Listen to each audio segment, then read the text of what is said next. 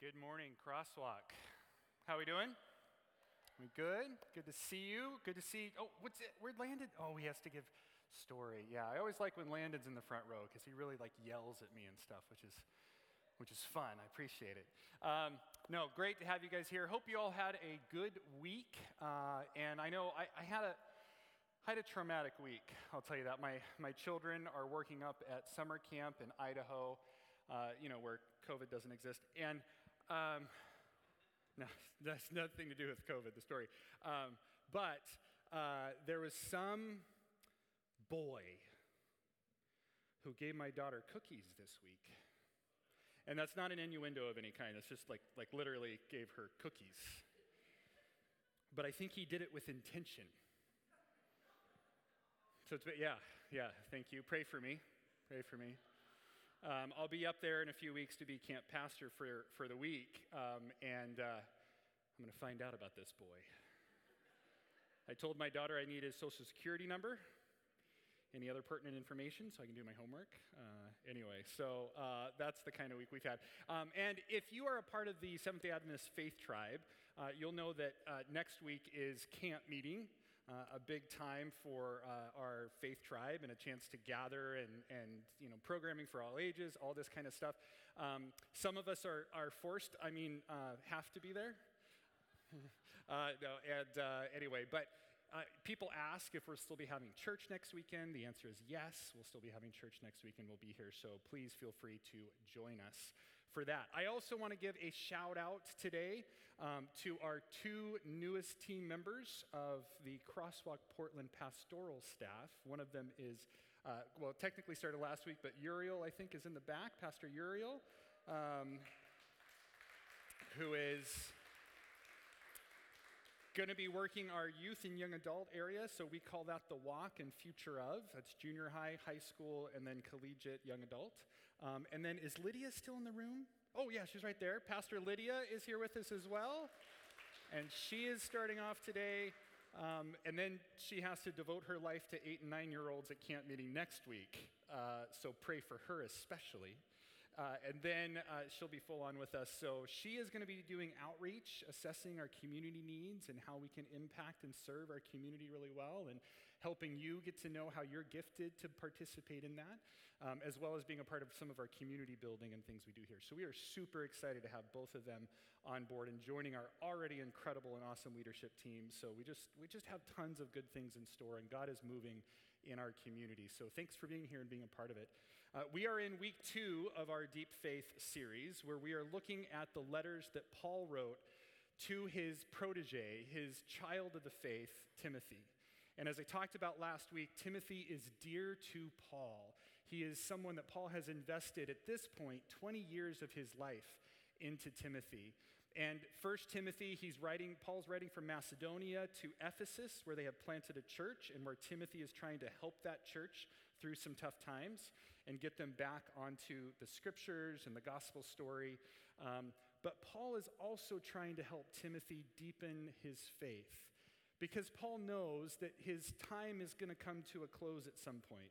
2 Timothy is actually his last letter that he wrote. And so he's trying to make sure Timothy is ready to weather the storms and is deeply rooted in Jesus Christ. So on the surface, we'll read through some things where Paul is giving instructions for how to lead church and how to grow church in the gospel story. But underneath that, I believe Paul is trying to help Timothy be ready for when he's gone. And so that's where we start off with. But I have to warn you that as last week, we talked about the principles of deep faith.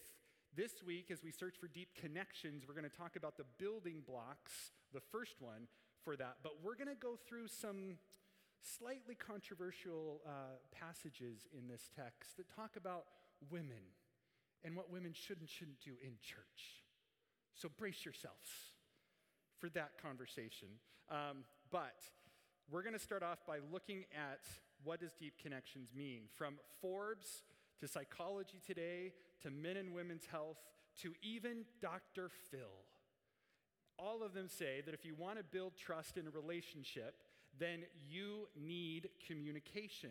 It's essential. You have to get to know the other person has to get to know you, and without communication, there can be no trust. This happens in our human relationships as well as our divine relationships.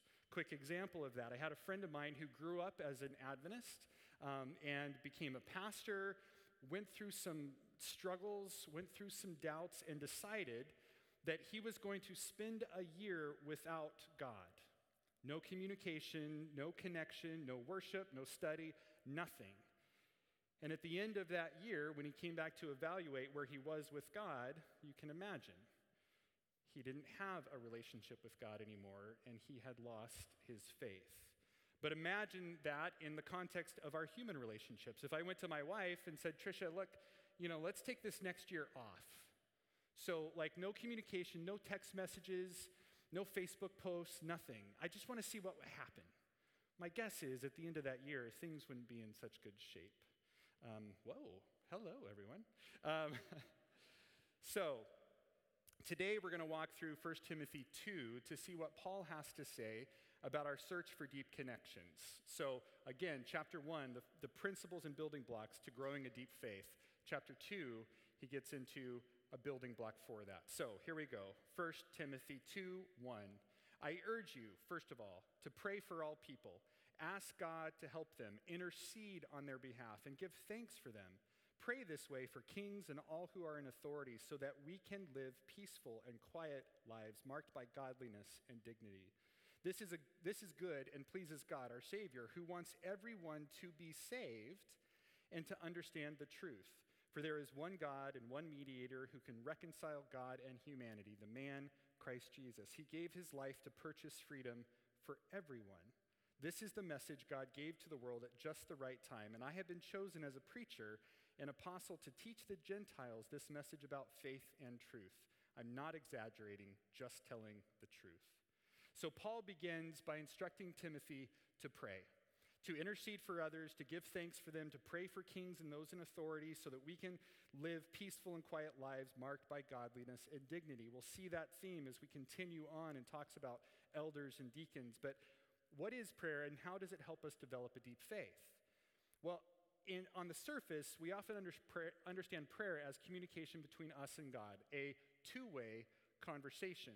But if I've learned anything about prayer, it's that it's easy to talk about, incredibly hard to practice at times, right? And for some of us that have grown up in a faith tradition, it's probably been assumed that over the years you figured out how to pray and pray really well. Even though when you're gathered for dinner, before you pray to bless the dinner, especially if it's Sabbath afternoon lunch, everybody looks around to see if there's a pastor in the room who can pray. Because the pastor knows, right? But I think for a lot, it's been taken for granted that we just automatically know how to pray and what to say and how this works. But instead, it's something I think we need to talk more about, be vulnerable about, share what we've learned, ask our questions, and wrestle together with how to better connect with God. One thing is for sure, Scripture is replete with prayer.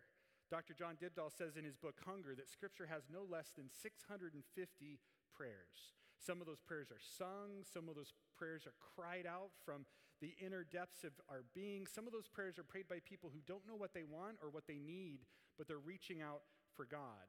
But if we knew nothing else about prayer other than the fact that Jesus spent much time in prayer, was regularly found in prayer, that would be enough. And I think in this passage, we can find some helpful tools, answers to our questions about prayer that Paul gives us, just with a little bit of digging. So first of all, Paul uses the word intercede or intercession in relationship to prayer. In the Greek, it is the word enteuxis, which marks an intersection between heaven and earth, which is cool in and of itself. So whenever we pray, heaven and earth touch. But then it goes on to suggest that the purpose of intercession, enteuxis, is to help ourselves or others be more in line with God's will for our lives. So then the big question becomes, what is God's will? Well, the word for will is actually the word desire. So we can ask, what is God's desire for our lives? And if you're anything like me, I used to think that God's will for my life was a specific set of plans. That God wants me to do this, then this, then this, then this, then this. The only problem with that is, what happens when I don't follow his specific plans? Is there God's will plan A, plan B, C, D, E, F, G, H, I? Like, you get the picture. If that's the case, then I'm on like quadruple W by now. And if that's the case, if I've gone off of plan A, do I have to spend my life trying to get back to plan A?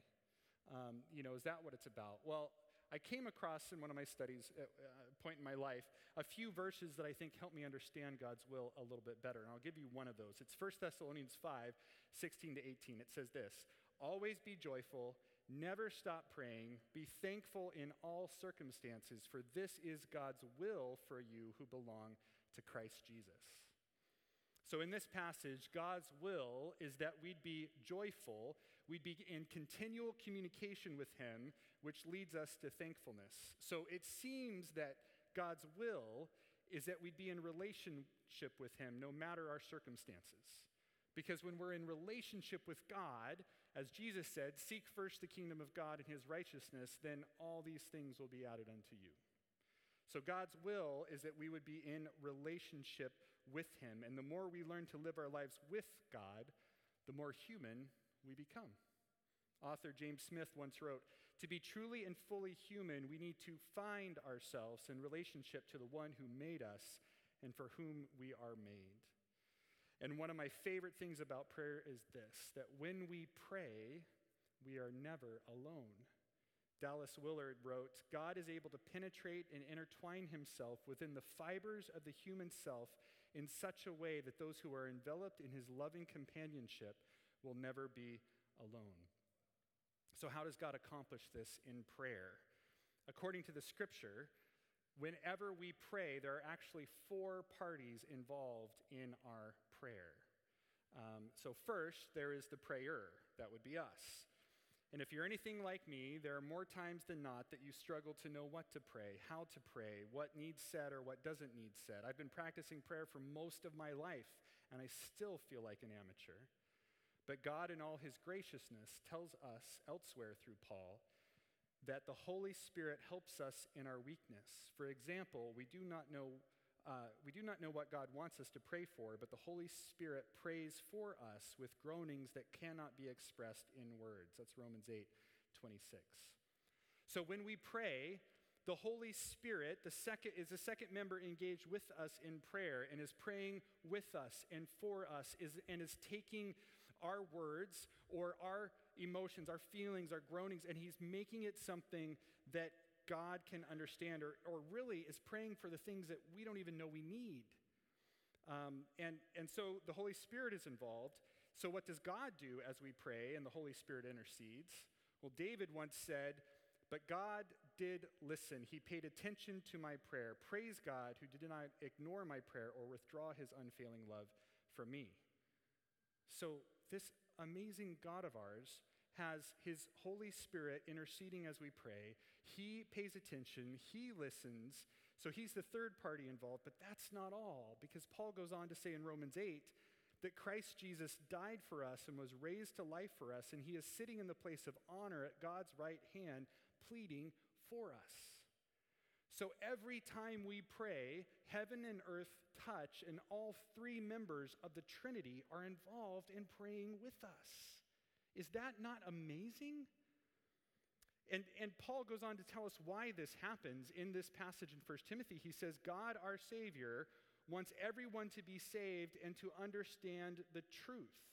God wants everyone to be saved and to understand the truth. It's a lot easier to talk to somebody that you know is on your side, rooting for you, cheering for you, to be the person he sees when he looks at you. Paul said elsewhere, "If God is for us, who can be against us?" Peter once said, "The Lord isn't really being slow about his promise, as some people think.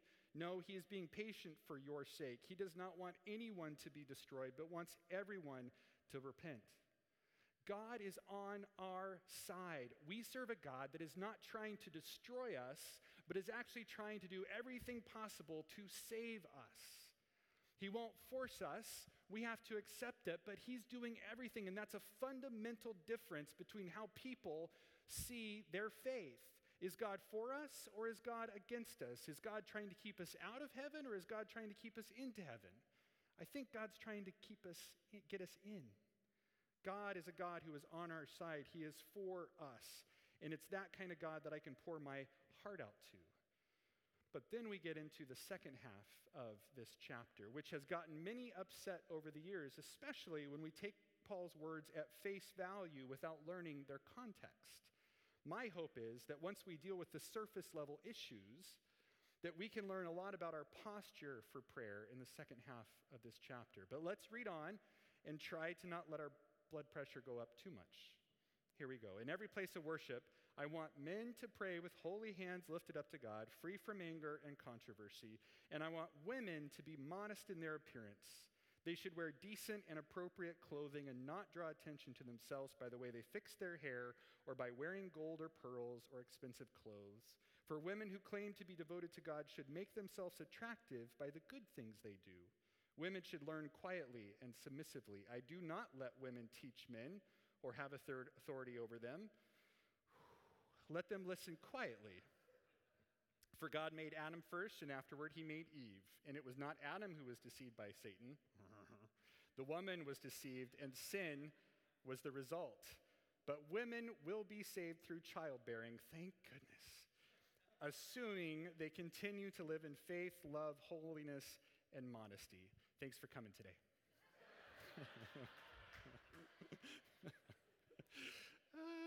Funny and true. Okay, so hopefully no one walked out. I think we blocked the doors. So first, let's deal with the text and how it's been used by some, because this text has been used to argue for male headship theology. The male is in charge and the woman is to be subservient.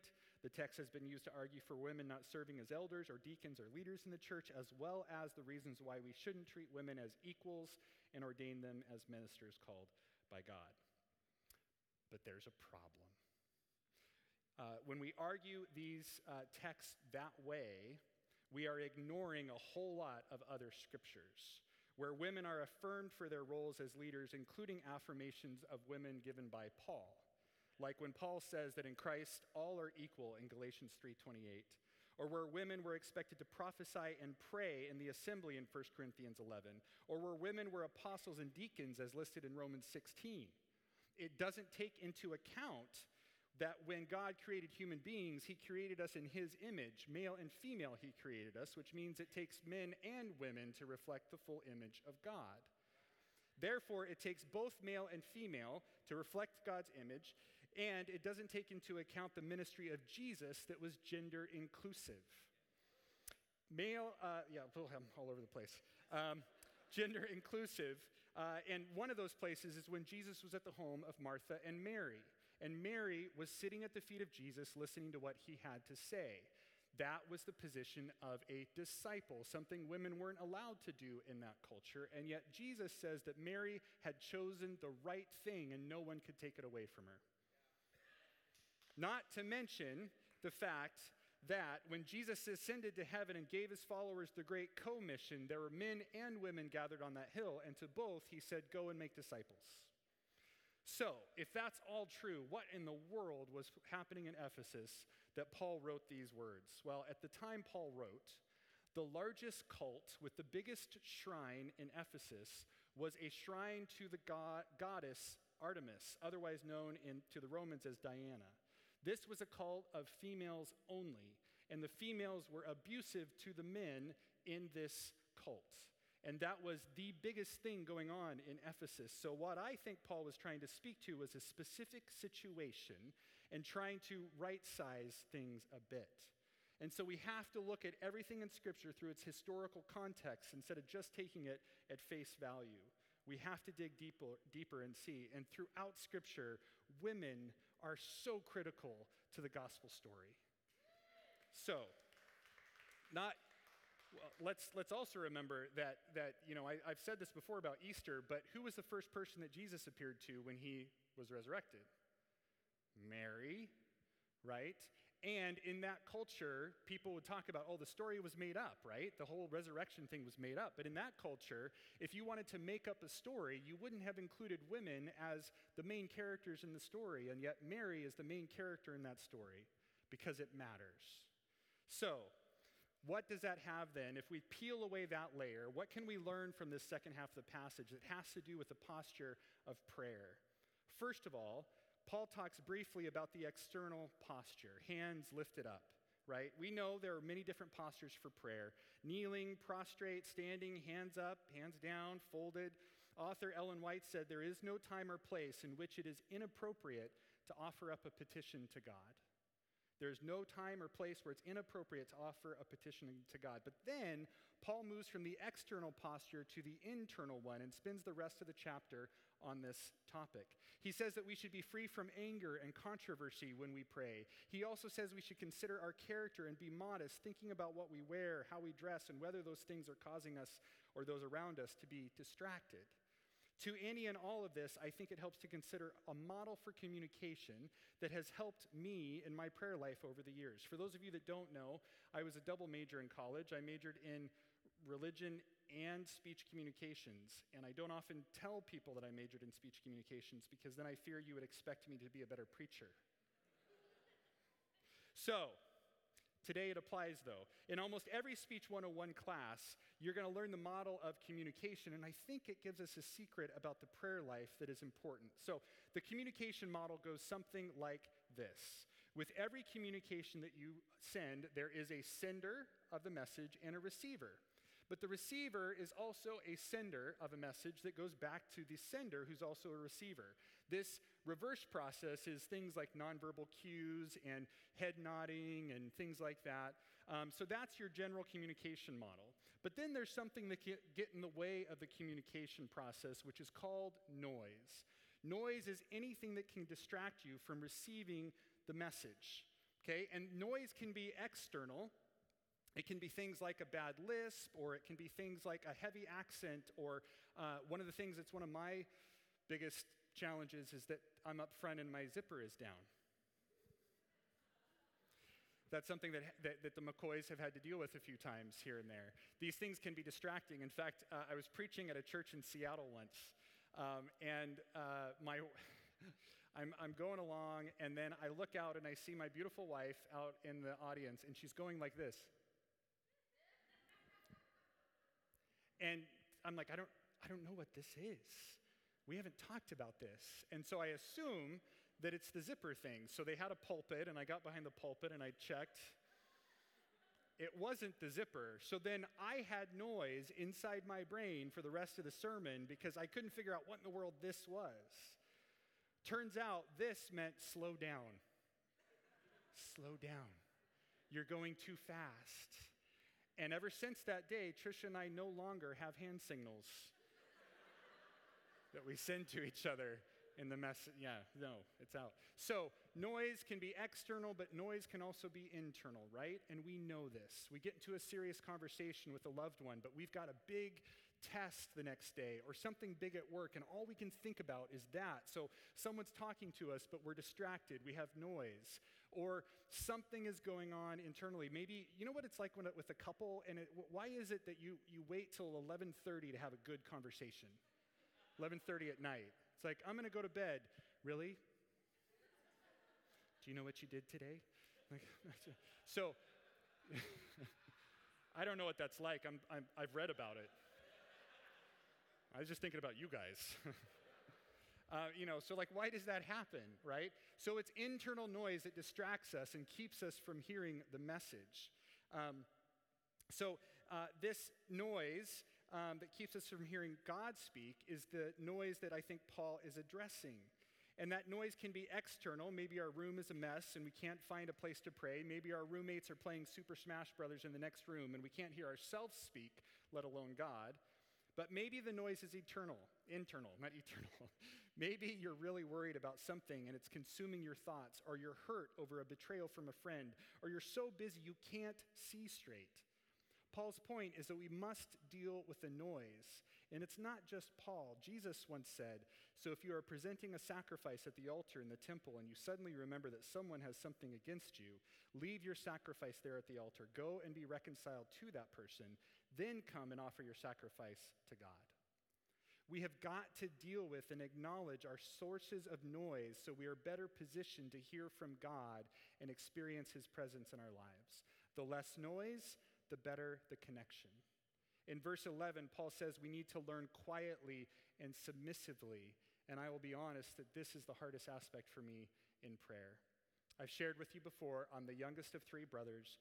As the youngest, we crave attention. We learn to talk all the time, thus the fact that I'm up here preaching to you today. Because of all the talking, there are times when I need to be quiet, I need to be still and listen, but that's hard for me. So there are times when I've just got to get everything out. I've got to say everything on my heart, on my mind, and then when I'm finally done talking, that's when I feel like the real prayer begins. It's why God gave us, right, 2 ears, 1 mouth, so that we at least listen twice as much as we talk. The famous passage in James says, you must all be quick to listen and slow to speak. But it is tough, right? Maybe it's one of the reasons I'd love to talk is why Mother Teresa, there's a story from Mother Teresa that I absolutely love when it talks about prayer. She was being interviewed by Dan Rather on the evening news. I think this was back in the late 80s, early 90s. And Dan Rather said to Mother Teresa, he said, well, what do you say to God when you pray? And she said, well, mostly I just listen. And so Rather got really excited and was like, okay, well then what does God say back to you? And she said, well, mostly he just listens. I love that picture of prayer. Something intimate, something that doesn't have to have words, something that is so connected and full of love and communion that you just exist in a space. Friends, I don't think any of us are born great communicators. I think we learn as we go. But I do believe that God has called us to be in deep, regular, constant connection to him through prayer. And our prayer may include words. It may include groans or moaning. Maybe it just includes the name Jesus over and over and over again. But whenever we pray, we can know that the Spirit and Jesus intercede for us as God listens to us. And through quieting the noise in our souls, we may be able to hear God speak in all the ways that he speaks. Through our friends and through our family and through his word and through a song and through poetry and through a clash of thunder or a gentle whisper. If we could learn to develop a rhythm of life that includes prayer as the first building block to a deep faith, then maybe we could live more sensitive to his voice. Then I think we'd realize that God's actually speaking to us all the time. And sometimes he even uses words. I'm going to close our time today with a prayer that was written by A.W. Tozer in his classic book, The Pursuit of God, written in 1948. Would you bow your heads with me as I close with this prayer? Lord, teach us to listen. The times are noisy and our ears are weary with the 1,000 ruckus sounds which continuously assault from without and from within. Give us the spirit of the boy Samuel when he said to you, speak, for your servant is listening. Let us hear you speaking in our hearts. Let us get used to the sound of your voice, that its tones may be familiar when the sounds of the earth die away, so that the only sound we hear will be the sweet music of your voice. In the powerful, precious, holy name of Jesus Christ.